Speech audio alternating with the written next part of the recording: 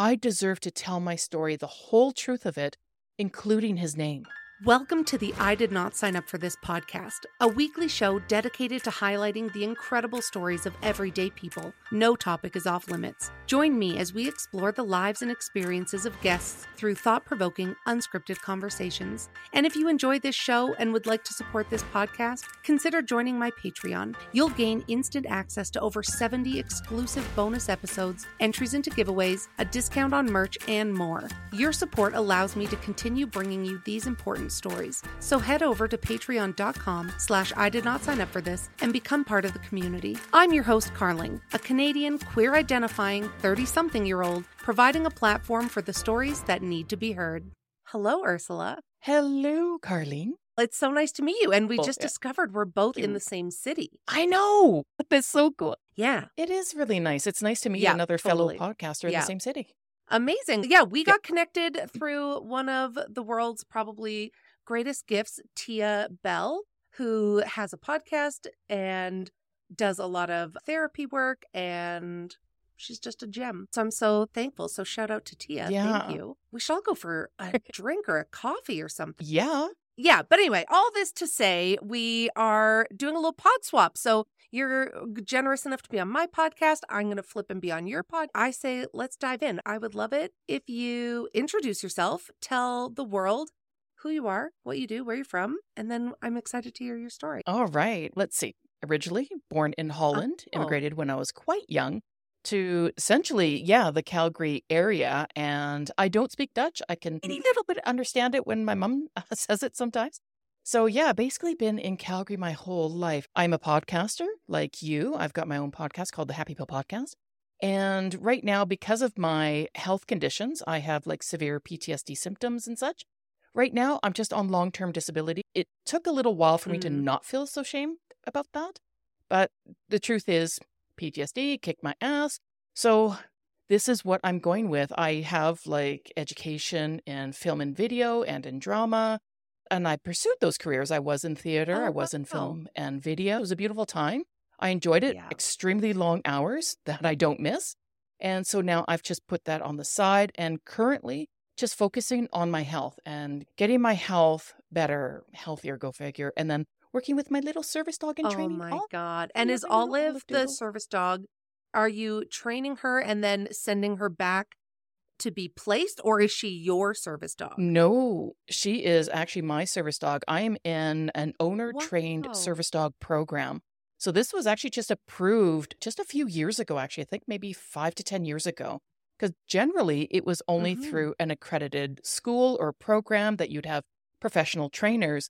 So now they've opened it up because the demand for service dogs, especially for women with disabilities, has been increasing exponentially, especially for middle-aged women as well. So I am part of that program. My partner comes with me. And so we have Olive. And so we're in this program, which really provides a different, it's a bit challenging to train your own dog for the needs that you require. Yet quite often when in training, we're out in public spaces and meeting public, and there is no etiquette for people. So not only am I dealing with my condition, then I'm overly stressed because I'm training my dog. And then I have the public who are insistent on wanting to touch my dog, talk to me, pet them, whatever.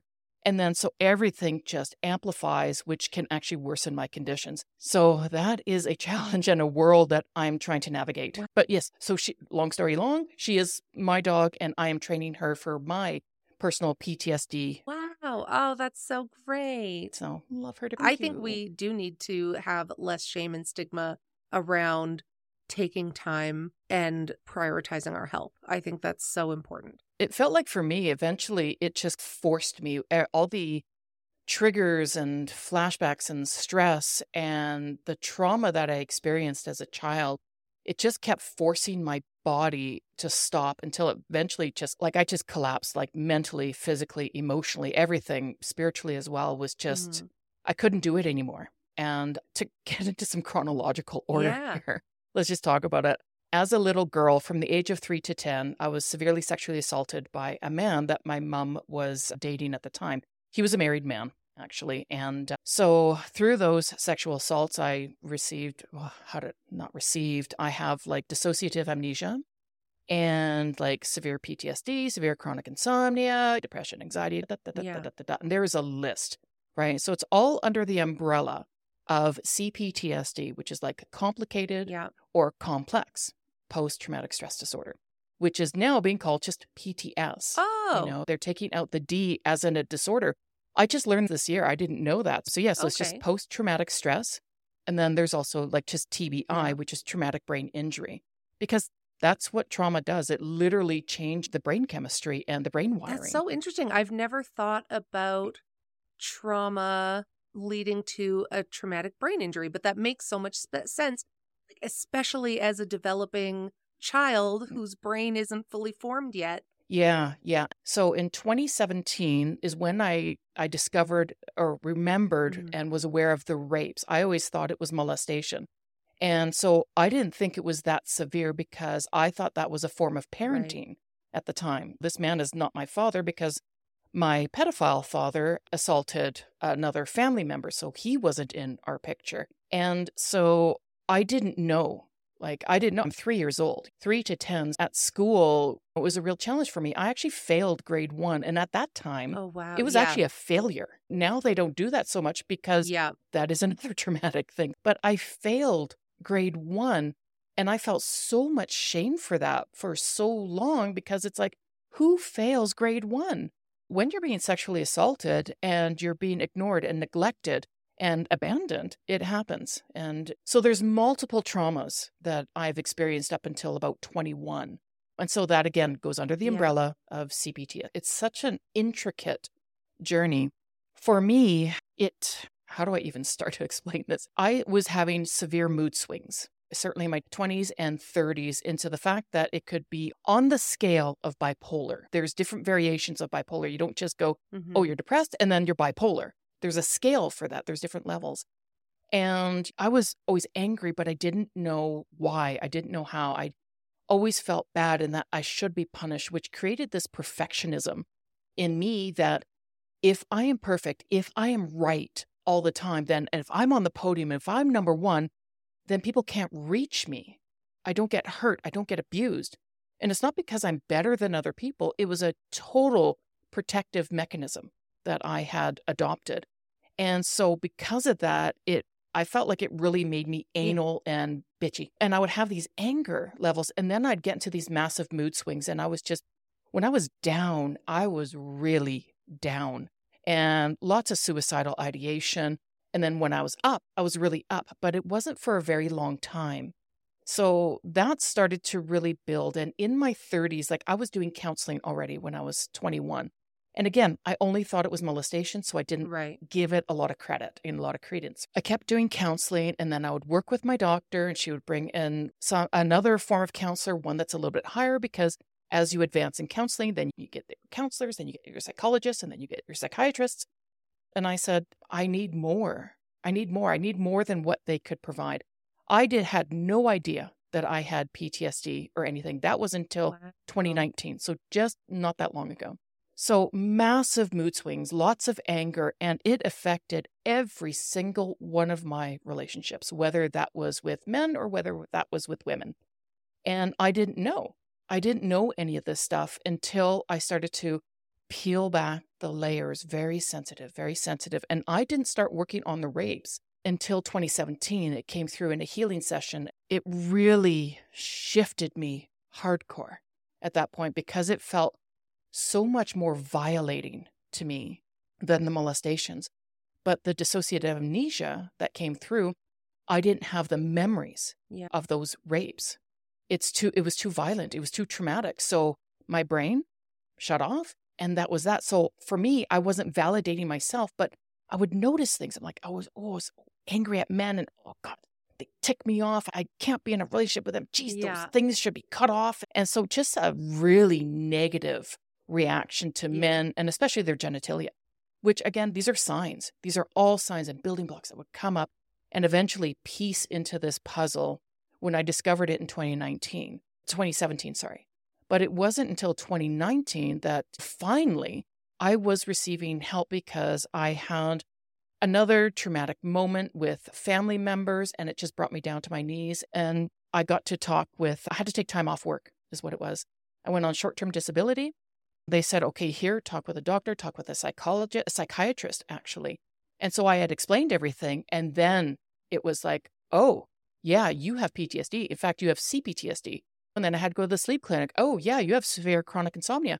So all of these diagnoses started to happen just a few years ago. But in the meantime, I'm 50 now. I'm proud to be 50. I feel good about that. All those years, all those decades, I had no idea whatsoever, because all the counseling I was receiving since the age of 21, no one was informing me of anything. All the stories I would tell, no one would say, oh, are you sure that you haven't been raped at all? No, it was a girlfriend I was dating in 2017. She had asked me that. She was the first one to ask me, she's like, have you been raped by chance? You know, she's being very delicate. I was like, oh God, no, that didn't happen to me because I didn't have the memories.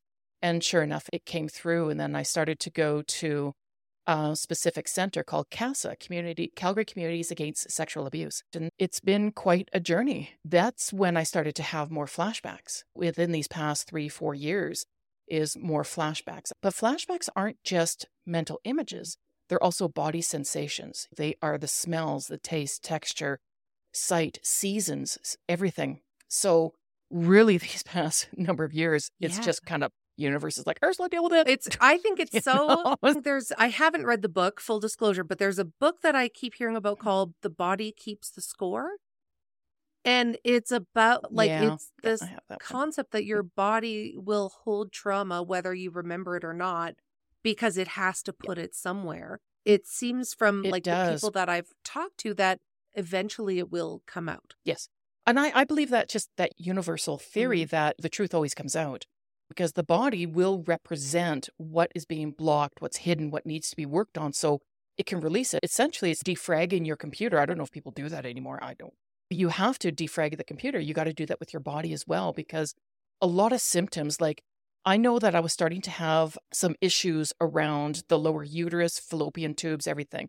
I would go to my healers. I would go to the doctor, get the gynecologist in there. And I remember that gynecologist actually saying to me, our tests are showing up nothing. There's nothing going on, thank God, honestly. And so she asked me, she said, what do you think it is? And I said, I think it's from my abuse. And she said, I think you're right. So I was working with my healer at the time, Olga Arsenuk. Bless her soul, she's passed away now, but she was just so amazing. An intuitive body talk healer, very powerful and gifted. We were working on this, and she said, Ursula, write a list of the pros and cons of why to keep this abuse. What are the advantages of you hanging on to this story, and what are the disadvantages? So I had written, I think it was about 2 or 3 pages, why I kept this trauma in me, because it was all reflecting down below. So I wrote this list, and I just got so truthful. I was like, 1, it allows me to be justified at hating men. It allows me to receive sympathy from others because I didn't receive affection and sympathy when I was younger. It allows me to keep telling my story and being justified and staying stuck where I am. And I don't have to find a future. I don't have to live my true life because I have no idea what my true life is. What is that job? If I let it go, if I let that trauma go, what would happen? Then I'd have to live my dreams. I've got to be honest and authentic. And not that I wasn't honest and authentic. Yeah. I only knew so much. It almost seems like there's like a veil over it, like you're living just below the surface. Yeah, absolutely. And so I found that in really getting truthful with what was the purpose of me hanging on to it was things that I just wasn't aware of. And they were very harmful to me. It wasn't just him that had assaulted me. There was other violent beating one night I had from another family member. There's the neglect, abandonment, abuse that had gone on. So not everything was physical, right? So over those first 20 years of my life, there's so many different traumas, but that one in particular was obviously the biggest one. It was like the first one. So breaking it down and creating that pros and cons list, my body healed itself in 2 weeks. So I'm not saying forego Western medicine or anything. I'm just saying it's a blend. It's a combination that, like you just said, the body keeps the score. There's another book called When the Body Says No by Gabor Mate. And it's so complex and it's so intricate which is why I'm still on LTD right now, because I'm still challenged with sleep. That has been the biggest thing, because I used to sleep with a knife under my pillow, a couple of knives. There was an army knife, there would be a chef knife, and I don't sleep. In my life, I recall having just two nights in my entire life where I actually slept and I woke up refreshed, like how Oh, people would wow. normally sleep. So I think one was in my 30s and one was about 6, 7 years ago. I find Yeah. it's so interesting because it's so connected. If you're not sleeping adequately, your brain isn't resting, your body isn't resting. So then now you're operating at a deficit, and then, that's not great for you. Yeah, absolutely. Like, I'm always exhausted. And then there's exhaustion on top of the exhaustion because, for example, if I go out for a hike or something like that and it takes a lot of energy and I'm like so tired, I'm like, oh yeah, I could Yeah. like totally crash, man. Like, I'm just so tired. And those are the worst sleeps ever, because then it's like my brain is even extreme hyperactive to keep me alert just in case someone's going to come in the room or something's going to happen or this or this.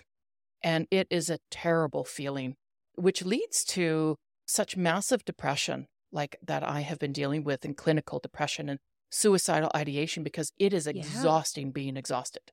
And it eats away at all the good juju that I want to have, but I don't have enough of those experiences yet to build more. So there's a lot of different techniques that I'm very grateful to have, like a toolkit of techniques that I've learned over these like 30 years.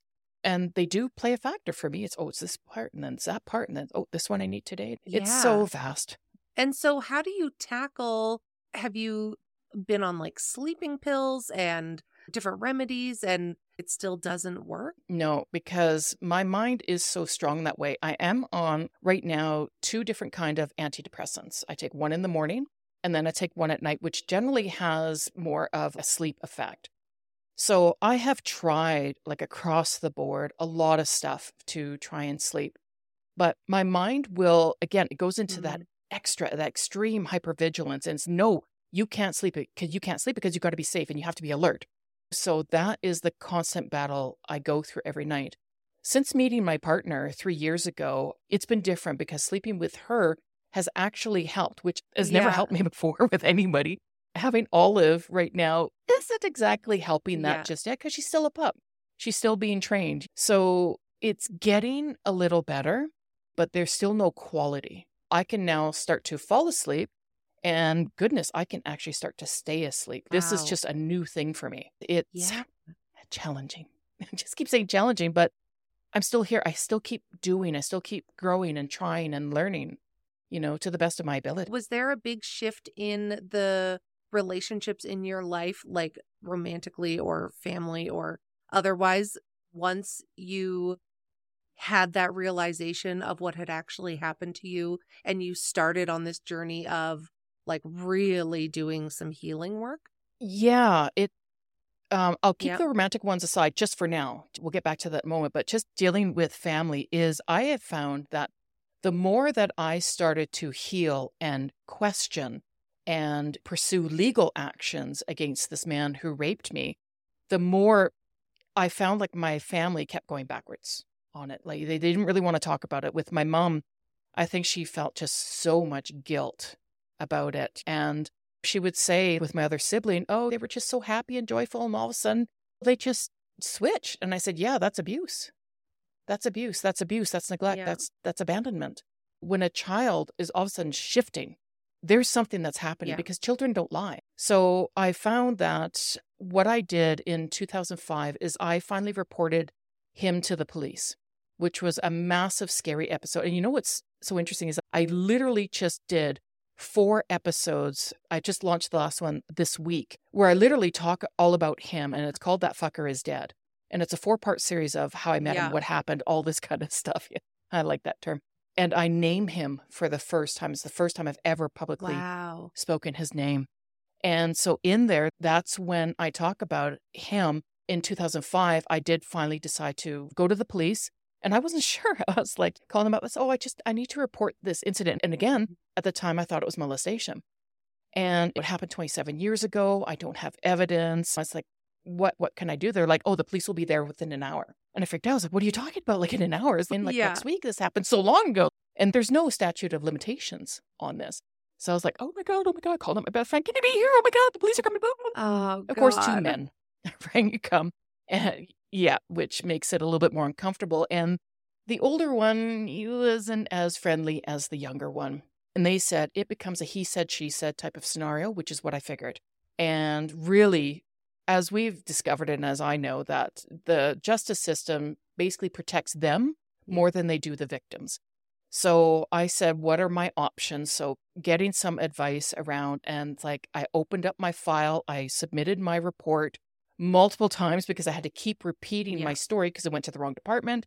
Then it had to go to the RCMP because it happened outside of Calgary. And then it's like, oh my God, that's just too much stress. But I opened up the file and they said, if others come forward, would you be willing to participate? And I said, absolutely. And I knew of others. I knew of 2 others for sure, but that's not my story to tell. And when I had said, hey, this is what I'm doing, I got, oh, good for you. Let us know if you need a hand. And then I didn't hear from them for years. So that was the kind of support that I was receiving. And my mom didn't want to talk about it. And my dad, I didn't meet my dad till I was 35. And he failed as a father, obviously. So as far as family was concerned, it's been a very delicate process. And I would say there's been very little support in that. But our history, our family history, you can go back generations, it is just riddled with violence, sexual violence, abuse, and everything. Not everyone can do it, right? It's quite a challenge because it triggers their own traumas. So that was family. Yeah. For me, I felt so alone, having no family support or anything, going through all of this journey. And it is challenging, but like I said, I didn't know about the rapes. I didn't know about PTSD. I didn't know about all these conditions. And yet now these younger generations are coming up and now there is access and resources for them. Yeah. Keep talking about it because it's still happening. So you had asked me a question about like, how did this affect my romantic relationships? And it was interesting because, as we said, just pre-show here, is that my sexual orientation shifted because of trauma, because of the sexual trauma. So I had no idea of this. I was dating guys, like I was grade 6 for Pete's sake. My first boyfriend was like Billy Sullivan. He had to jump up and kiss me on the cheek because I was so much taller than him. And then same thing with Willie later on. He was just so cute. So I had dated these guys up until I think I was 21 or 23 or something like that. And all of them were so sweet. They were so kind. My first love, James, like he'll always have a very special place in my heart. But the relationships could only go so far. I could only stay in him for so long. There was only a certain level of intimacy that I could get to.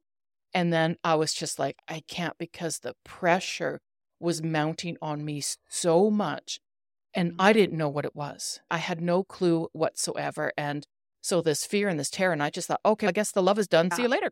I didn't know. Frick. Yeah. Like 20, 21, 16. That's just what it was like. But they were all sweet. So around 21, 23, I honestly spend more time being single than I do in relationships. So during this gap, it was about 5 years that I was single. And I had then wondered, am I transgender? Oh, interesting. Yeah, because I kept fantasizing or creating scenarios in my head that I was a man and this is how I would treat a woman. This is what I would do, and I would show respect and I would show kindness. So I was starting to get confused because in my mind, it's like, this is how I wanted to be treated, not knowing that, of course. And I thought, and of course, I'm a tomboy. I've always been a tomboy, like sports. I remember this one girl in junior high chewing this apple. I thought, wow, that is cool. That's really nice. I was like, I like the way she's eating that apple. Original sin and all that stuff behind.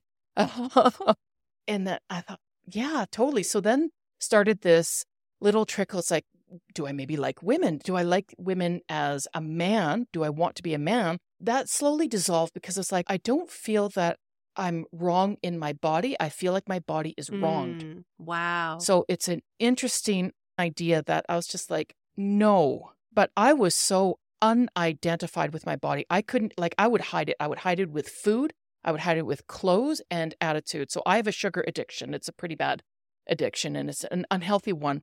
But I had thought if I make myself fat and I wear big clothes and stuff like that, they won't notice me. Men and boys won't notice me. They won't want me. They won't hurt me. They won't follow me. They won't attack me. All of that stuff. So I had thought maybe I'm supposed to be a boy. Maybe I'm supposed to be a man because this is how I would treat women. And so I was on that path. And I think that's when it started I'm like, oh yeah, I remember in junior high when there was like in dance class, we had dance class and stuff like that. And danced with the girls. And I felt way more comfortable with the girls. And then with the actual school dances, I would date or dance with the guys and stuff like that. But there was just certain things that I felt, oh, okay, so in drama, we'd be in the scene. It's okay, it now has to be a female scene because there's not enough guys in the show. And it's like, oh, that actually felt nice kind of hugging this person and watching her eat that apple, So that was always there. And then by the time I was 28, it's like then I was like, no, I think I'm gay. And I had admitted it to a friend. And I was like, oh my God, I'm going to hell. Blah, blah, blah, blah, blah. I run over to the United Church and I'm like, Pastor, Father, whoever, please tell me God is still loving me because I think I'm gay now. Here it is. I think I'm gay. And he's like, God doesn't hate you. And it's like I needed this kind of religious approval.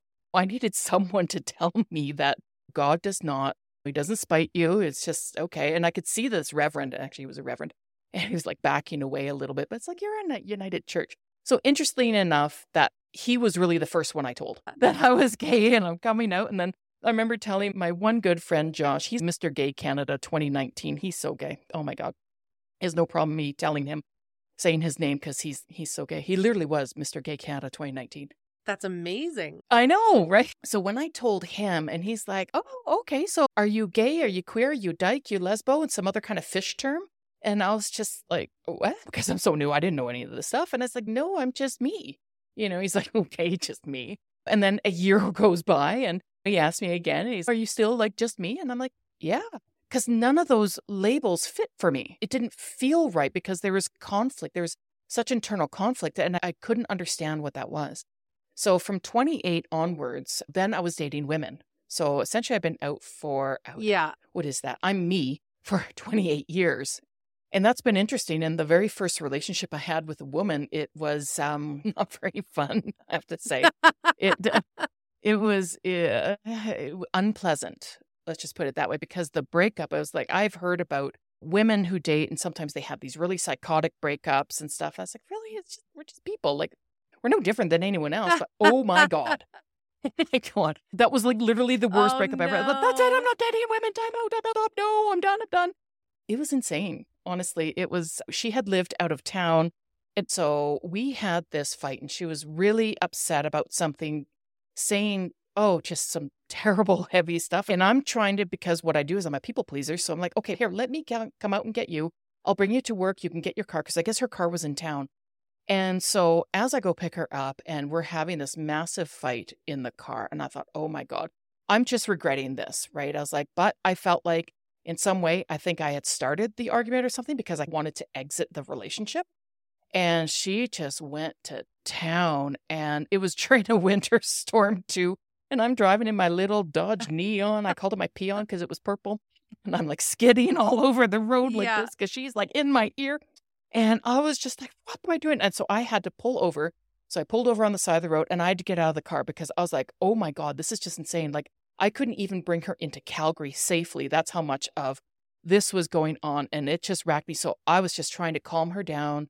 I said, let me just get you to work. Everything's going to be okay. We can talk about this later. Yeah. Because I'm thinking safety. That was my first concern, was safety.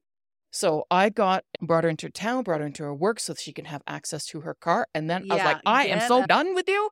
This is insane. Enough of it was just so much. It was such an attack. We're both still young, like 28, 29. I don't consider that old at all. No. And it was my first queer relationship and I had no idea, but it scarred me. It scarred me, honestly. And people kept saying to me, like, Ursula, why are you dating her? She's the complete opposite of you. You're fun and outgoing and everything. And she's just like this little pitbull. And people actually called her this little pitbull. And I was like, I didn't know because I'm so insecure. I didn't think anyone was going to love me. And I didn't know. I had such low self-esteem. And so that was generally the women that I would pick up because they would mirror that. Not pick up. I wasn't. Just go around picking up ladies. But it was generally I was attracting who was mirroring my insecurities, my fears, my doubts, and self-loathing. So those were kind of like my first few relationships with women. And then there was one and really felt like a bridge. Just totally head over heels. There I go. There goes Ursula. Oh my God. At university, 35, of course, meet this gal, absolutely crazy, head over heels for her. She was wonderful, beautiful, blonde, amazing, and just the cutest little button. And then things just, she lied about her age, and it's like, oh, your ex is actually your ex-fiancé. Oh, no. Okay. So I just spiraled in 3 weeks. I was just like, but it was so amazing too, right? James and her, Lauren, were just so impactful to me and such beautiful, very, very short relationships. But to feel that love, that deep love, that's just, oh my God, this person is in your world and it shakes your world. And that really became a bridge to the other relationships I would have with women down the road.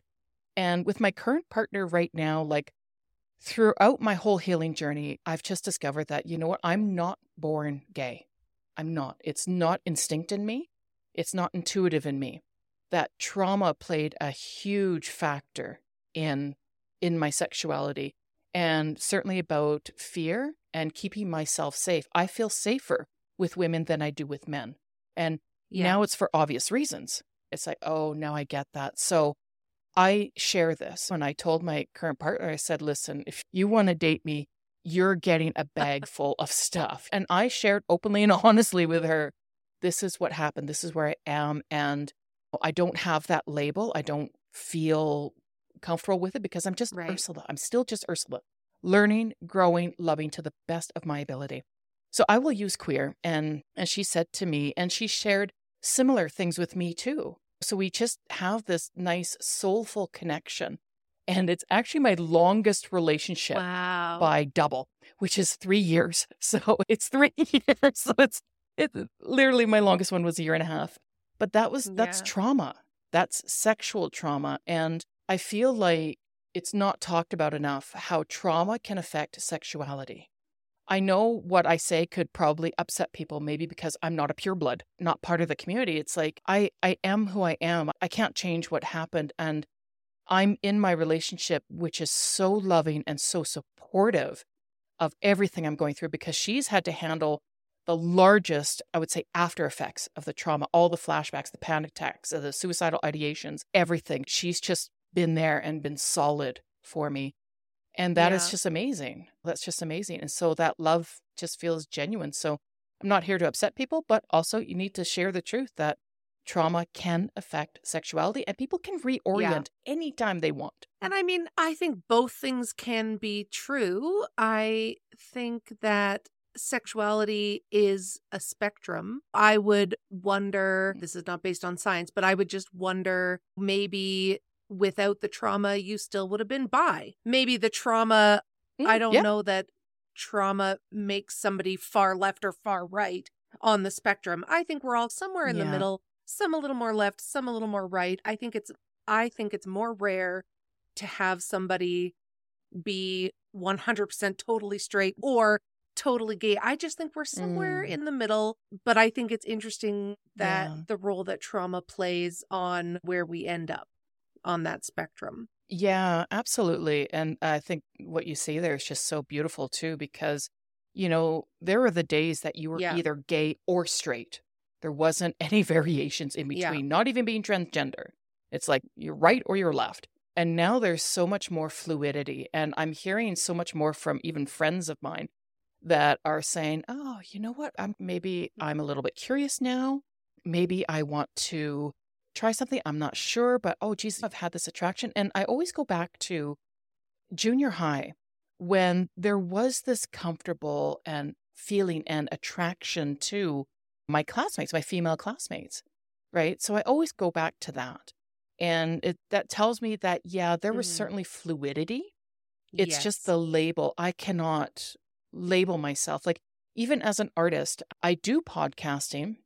So I can be a podcaster, but I'm also a writer. I've also done drama. I've also been a filmmaker. And so maybe just artist, but even an artist doesn't express who I really am. So I don't think my Yeah. sexuality should Yeah, either. I think that's beautiful. And I have a whole, I don't know, rant in my head that's always talking about language and representation and who would you have been if Yeah. you had the words and the language to express yourself from a young age. Yeah. And I think this is one of the reasons why I started my podcast was because I just need to finally openly share just my truth. Like my first season, I felt like I glossed over a lot of that truth. I was scared, right? Because putting it out there as it makes you vulnerable, right? Open to criticism and judgment and everything.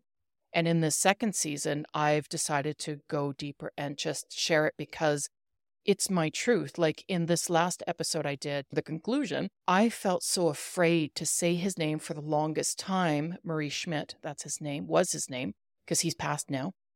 And I was afraid to say it because I was worried about his family, his wife, his kids, his friends, coworkers, whatever, because I had thought that after reading his obituary, I was like, they make him out to be this really nice guy. He's going to be sorely missed. And he did this, he did that. And I was like, what? Yeah. I was like, seriously? Like, I almost wanted to reach out to them because I was curious. I wasn't angry. I wasn't relieved that he passed. I was curious. And I wanted to reach out to his family and say, do you know this? It wasn't just me. There were others. Have you experienced this? Whatever. And then I thought, no, I don't think I want to open up that door. Because what if they don't have that experience with him? And then I was like, wait a minute. Why am I thinking about them? This is my story. This is my connection to that pedophile. I deserve to tell my story, the whole truth of it, including his name. So that was a real challenge for me because it's actually taken me a few years to even create those episodes and to share that history and to say his name because there is fear around it. I never said it before when he was alive because I was afraid he would come back and haunt me and find me. And I would actually meet him a few more times. This is what I talk about in those episodes, is that I would end up meeting him again when I was 15 and then again in my 30s. There was again another opportunity to file charges and everything. And I talk about those in those episodes because I never shared it before.